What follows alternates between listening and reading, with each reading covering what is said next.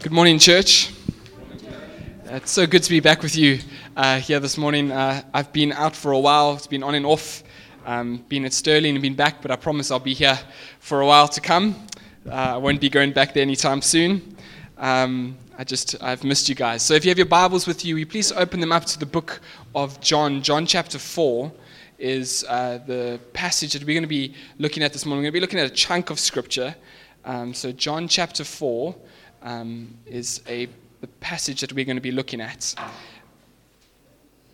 Over the last few months, I say few months, several months, really this whole year, we've been journeying through the Sermon of the Mount. And something that we've emphasized quite a lot, and we will do as we continue on with the Sermon of the Mount again next week, is we've been saying this phrase that a Christian is first and foremost a follower of Christ. You've heard me say that?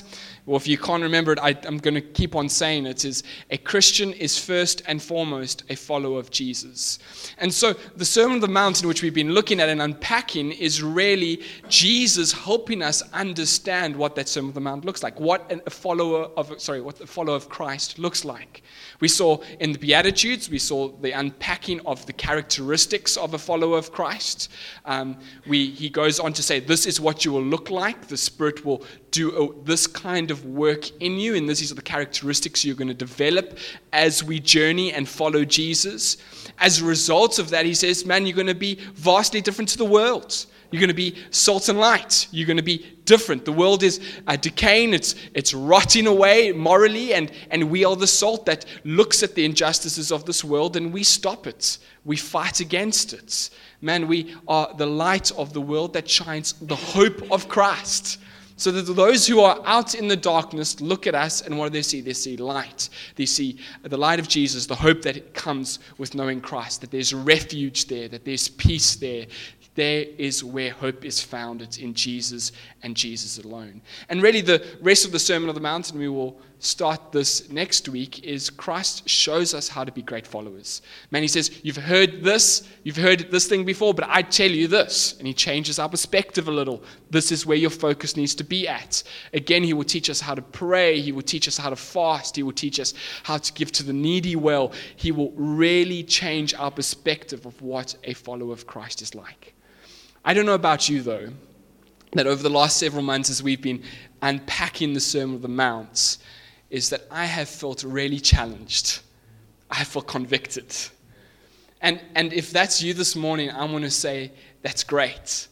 That's good. Because like myself, as I've unpacked the Sermon on the Mount, as I started to look at the characteristics of the Beatitudes, and I looked at poor in spirit, from day one, I've gone, man, I'm not nearly as poor in spirit as I need to be.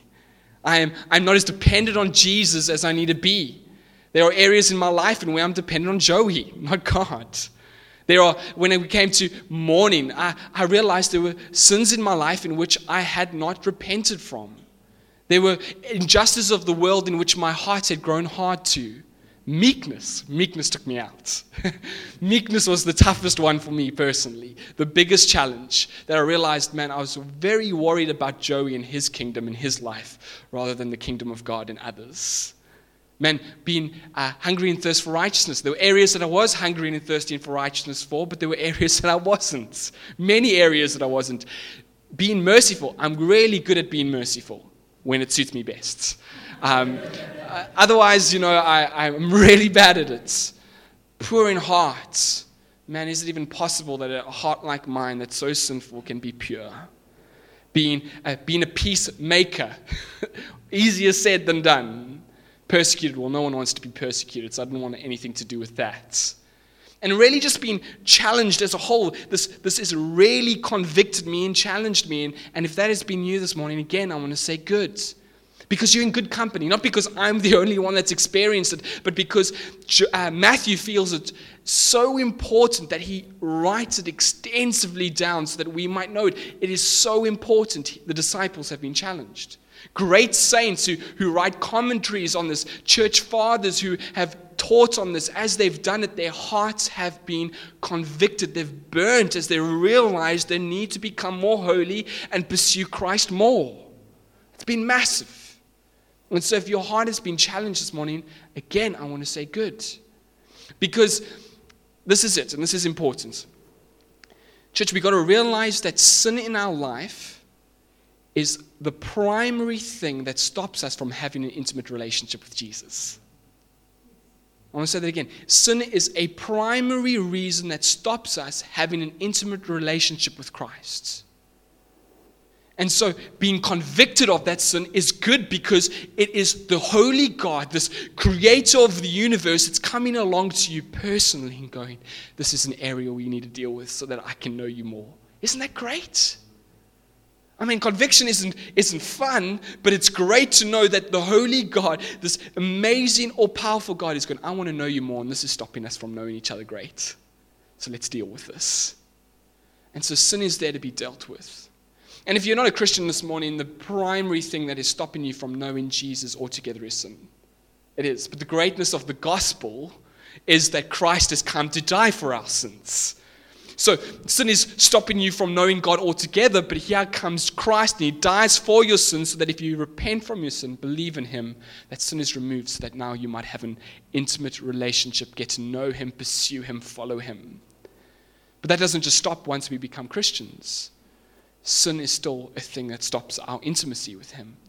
You see, the difference is sin hasn't broken our relationship off. Man, that's been dealt with Christ on the cross.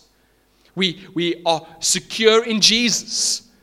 But what sin does is it hinders it. There's a difference. It hinders us from knowing Jesus well. And so I want to be bold this morning. And I'm going to say if you are experiencing a dry relationship with Jesus, man, it feels weary, it's dry, it's boring, it feels non-existent. Your relationship with Christ is coming to church, singing a few songs, hearing a guy preach, hopefully half an hour, and then you head home. If that is the case, it is probably 95% of the time. There are one or two other circumstances. But 95% of the time, it's because of sin in our lives that needs to be dealt with. But the challenge that we have is this, is that the response that we have is this, is that when we're convicted, what we need to do, this is the good response, is what we need to do is we need to feel conviction. Man, again, not great. Being convicted of sin is not fun. But what we need to do is we need to come to Christ. We need to come to him and say, Lord, here is the sin in my life. You've pointed this out. Here it is. Please, let's deal with this.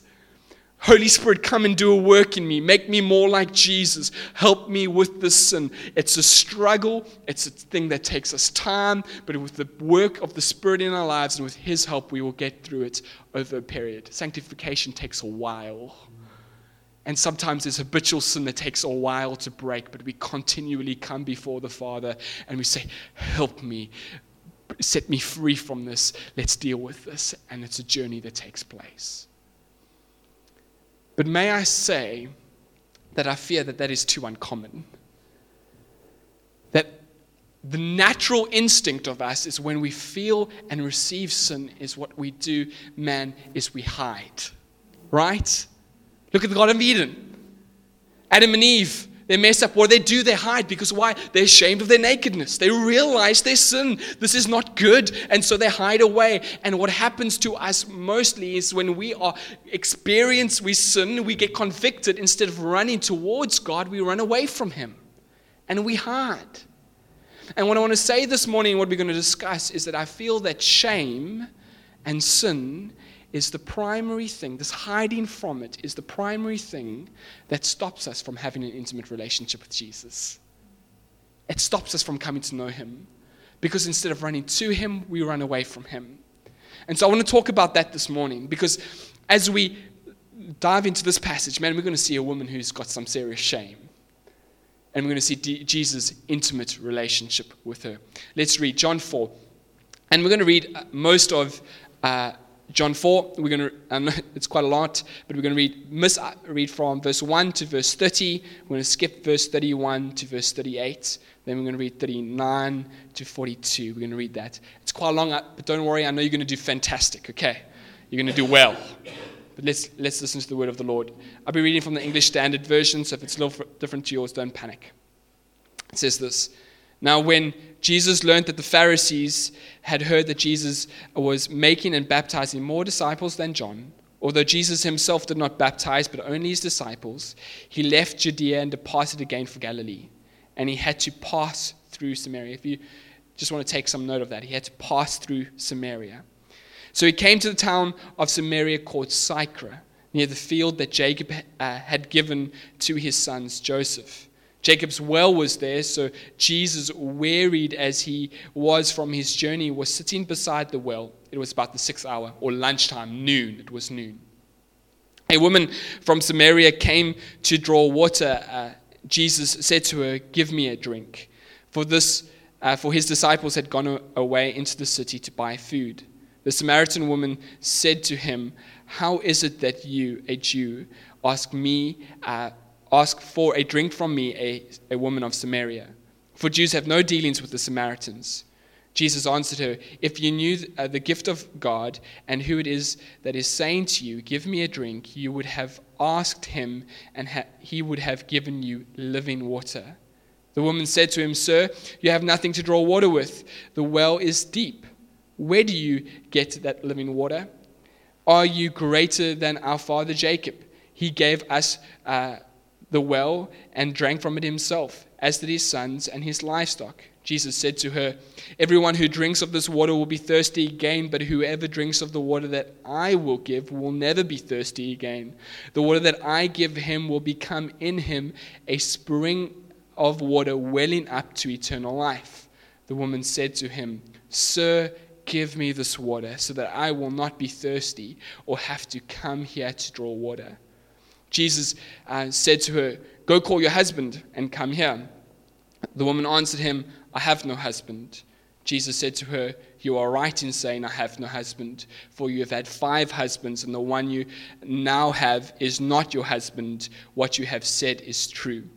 The woman said to him, "So I perceive you are a prophet.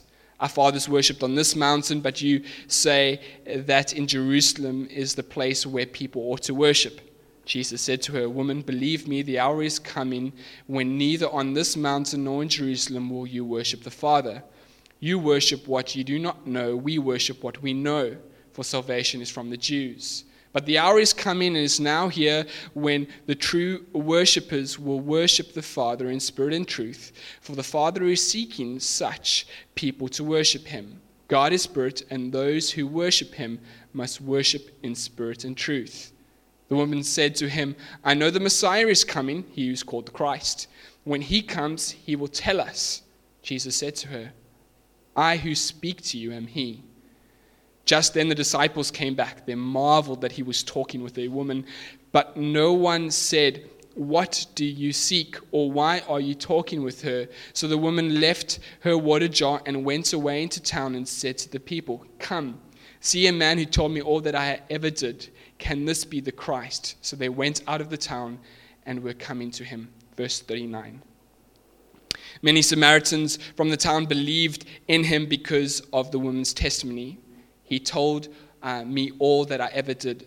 So when the Samaritans came to him, they asked him to stay with them, and he stayed there 2 days. And many more believed because of his word.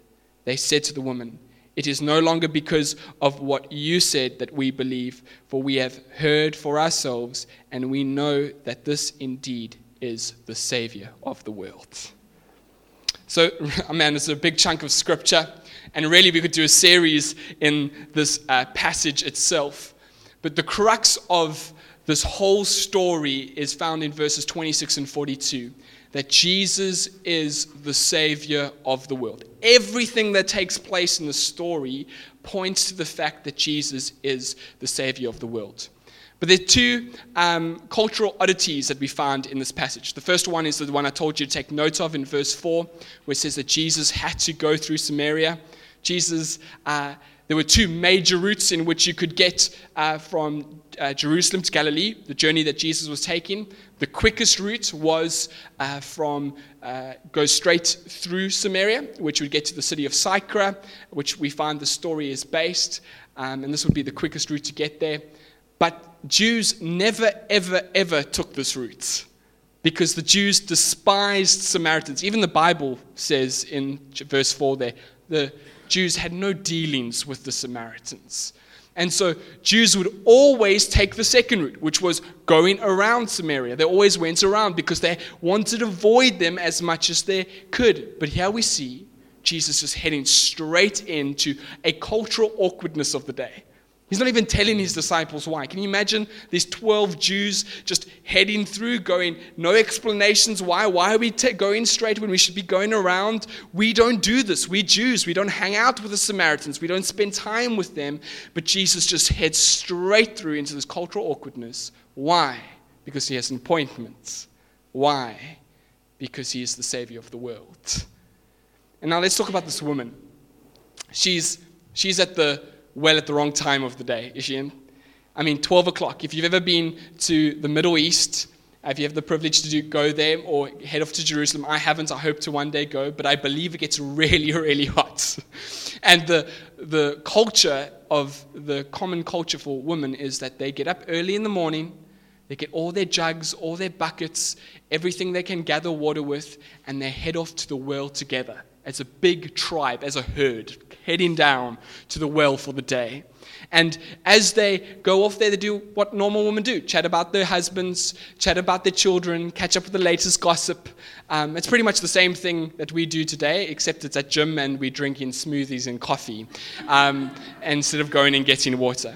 And at the end of the time, as everyone's got their water, they head back home before the heat of the day, and they just catch up, they finish that and go and do their business in the coolness of their home. But here we find a woman that's avoided that. She's avoided this community event that takes place. She's come out in the heat of the day. Why has she done that? Well, Scripture tells us why. She has had 5 husbands, and the current husband that she's with, the current man that she's with, is not her husband. Now, for us, that sounds like a couple of episodes of Keeping Up with the Kardashians. But in her day, that could get you seriously killed. That was something hectic. Now, Scripture doesn't tell us why. Scripture does what happened to these other blokes. We don't. Maybe all 5 of her past husbands have died, and the current guy is going, no ways. I see what happens when you get married. This is the result of that.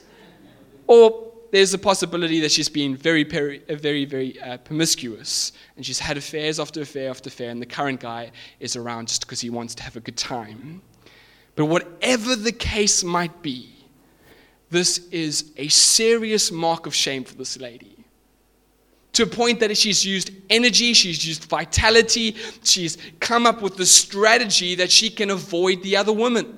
She's going to go in the heat of the day because she knows then she will miss out and avoid the other woman and just be able to go by herself to get the water, grab the water at the well, head home without anyone catching her. So she heads out in the middle of the day thinking that no one's going to be there except Jesus, the Savior of the world, is waiting for her. And man, he gets there and she arrives and they start to have a conversation. He asks for water. And this long conversation breaks out on how things are, how you can do it, what do you have, do you think you're better than Jacob, et cetera, and the whole thing takes place. And what happens is, eventually Jesus says, man, if you knew who was asking you for water, you would ask him for water, because the water that he gives is a life-giving water. You will never thirst again. And she says, man, give me this water. Can I have this water so I don't have to come here, so I don't have to be thirsty again? Do you hear what she's saying? She's saying, give me this water because I am weary. I'm weary of coming out here in the heat of the day. I'm weary of avoiding all the other women. I'm weary of having to change all my life because of the shame. If I can have this water and never thirst again, I don't have to do this anymore. So give me this water. And what does Jesus say to her? Go get your husband. Isn't that a bit cruel? Go get your husband. I don't have one. No, you're right. You've had 5 and the one you're with isn't your husband. What's happening here? What's taking place here? Church, Jesus is going after the spots that only he can heal. Let me say that again. Jesus is going after the spots that only he can heal.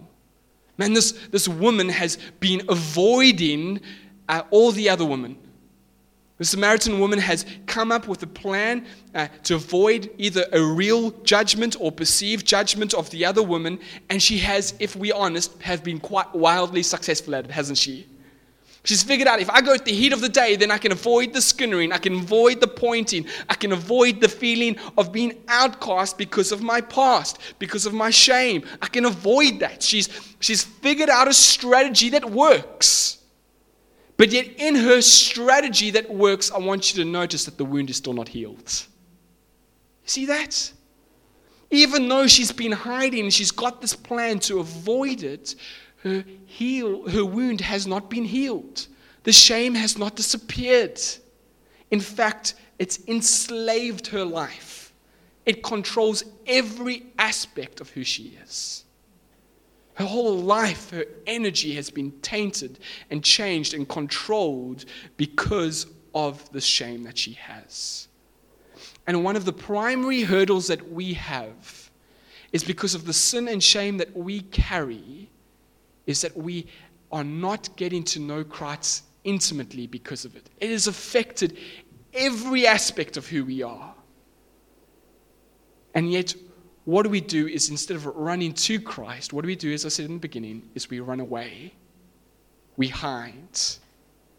Hoping that, avoiding these events, coming to church, avoiding these events, I will feel better.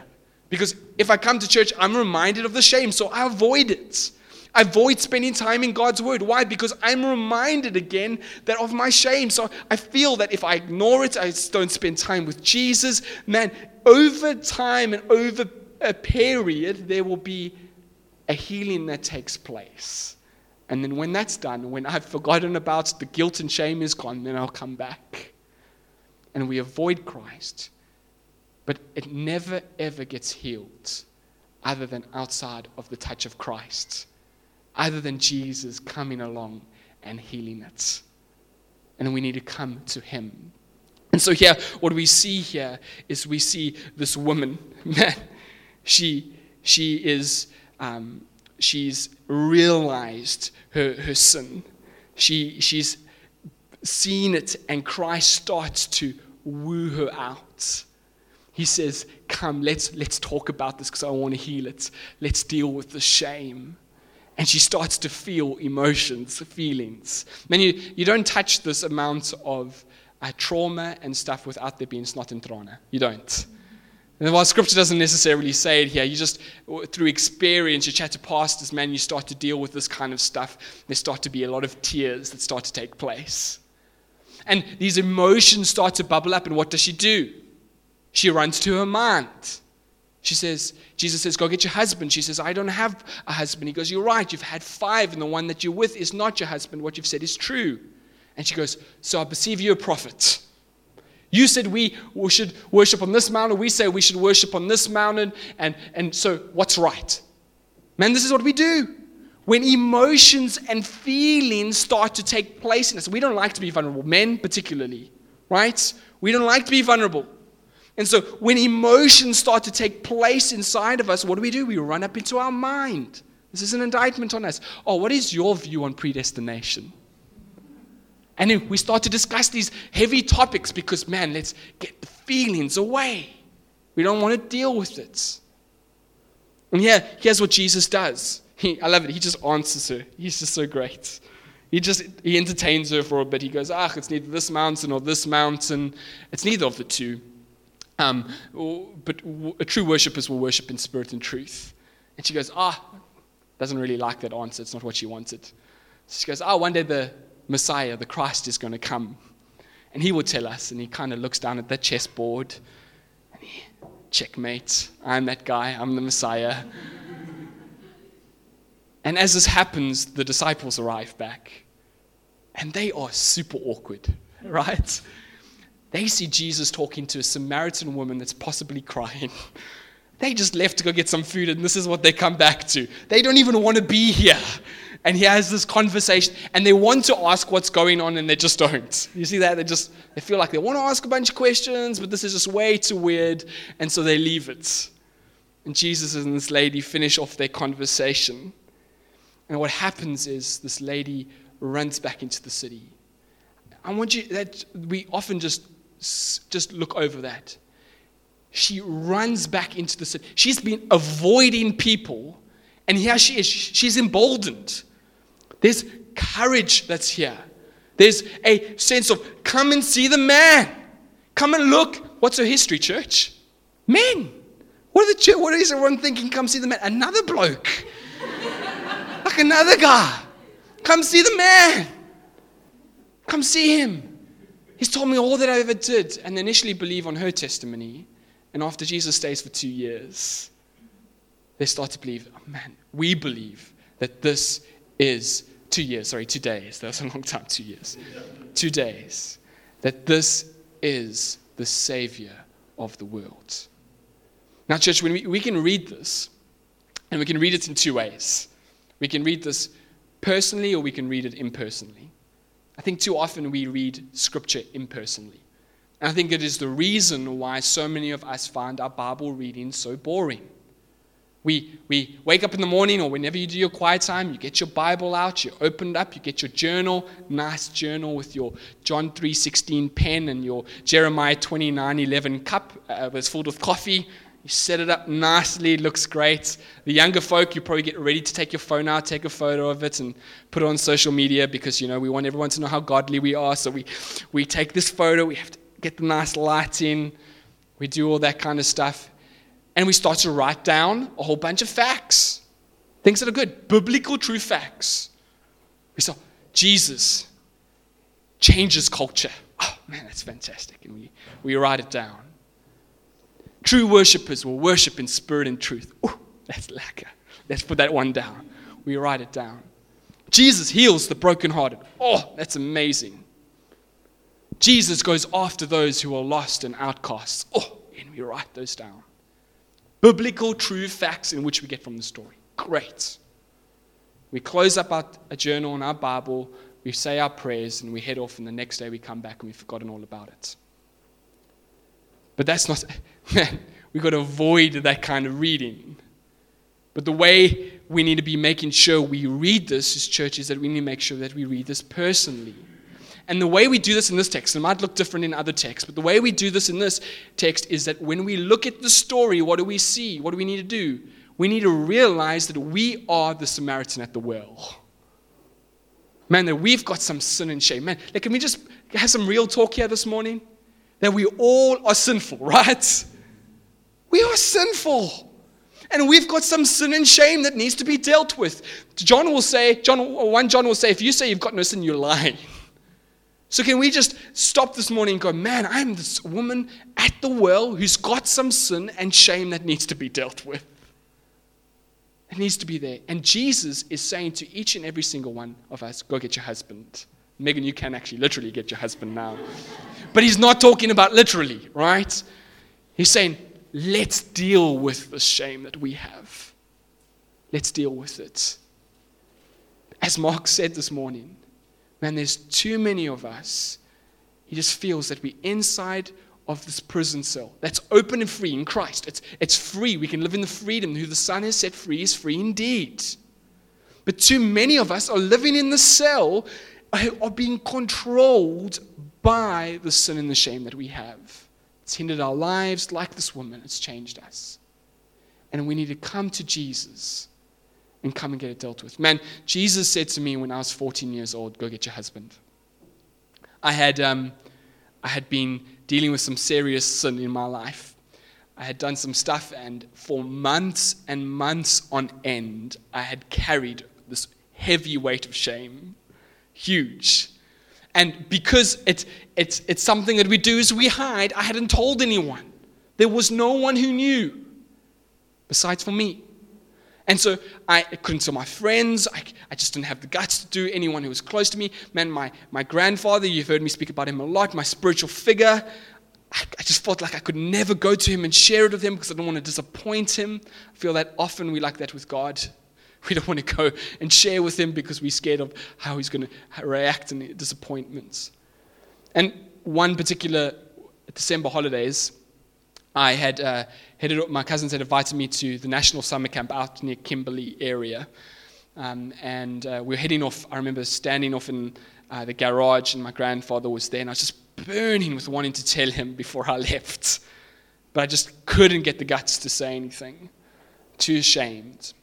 So we head off to the camp, and this long bus trip up. I hate bus trips. You get all hot and sweaty and cold, and it's like a range of feelings you go through on a bus trip. And we got there, and it was fantastic. The club is run brilliantly. It was really, really good. Michael Mole, Dr. Michael Mole, you've seen him on TV. He was our guest speaker. Lovely Christian guy. He was fantastic.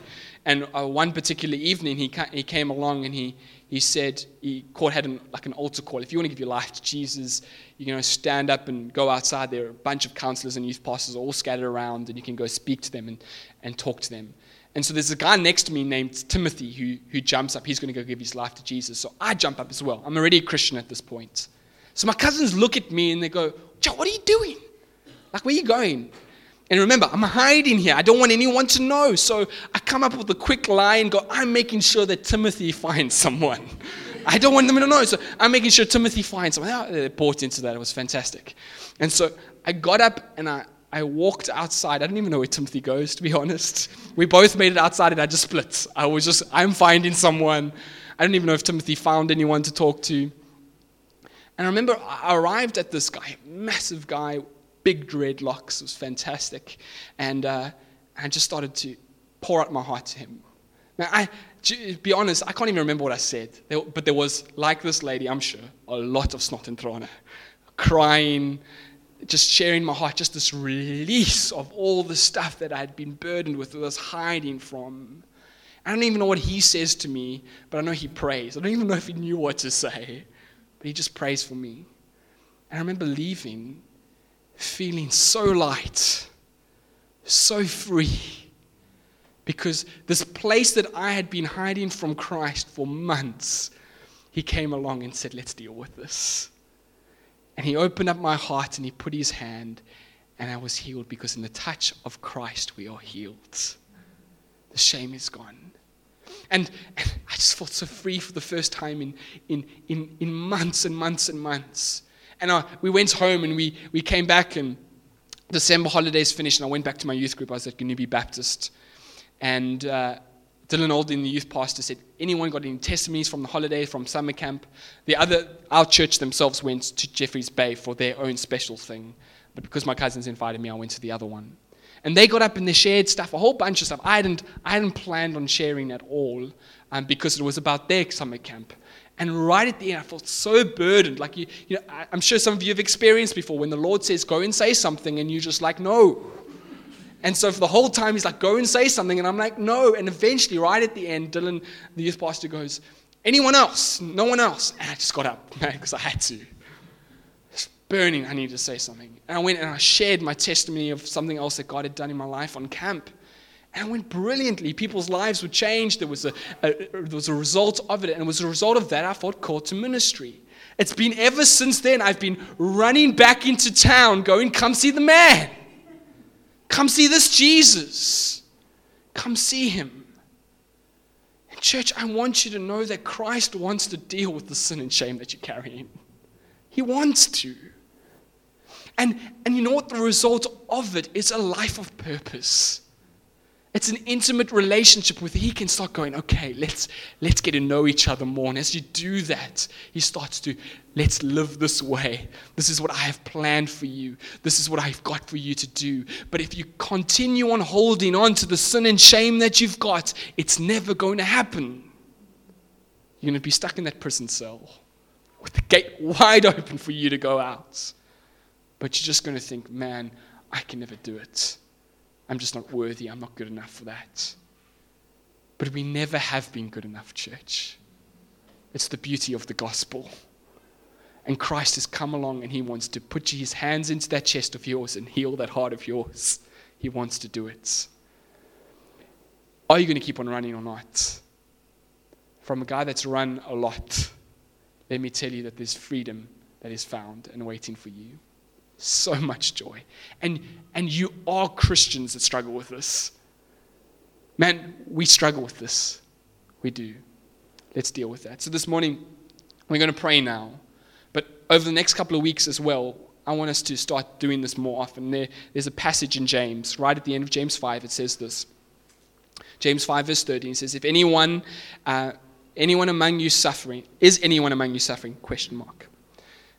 Let him pray. Is anyone cheerful? Let him sing praises. Is anyone among you sick? Let him call on the elders of the church and let him pray for him, anointing him with oil in the name of the Lord Jesus.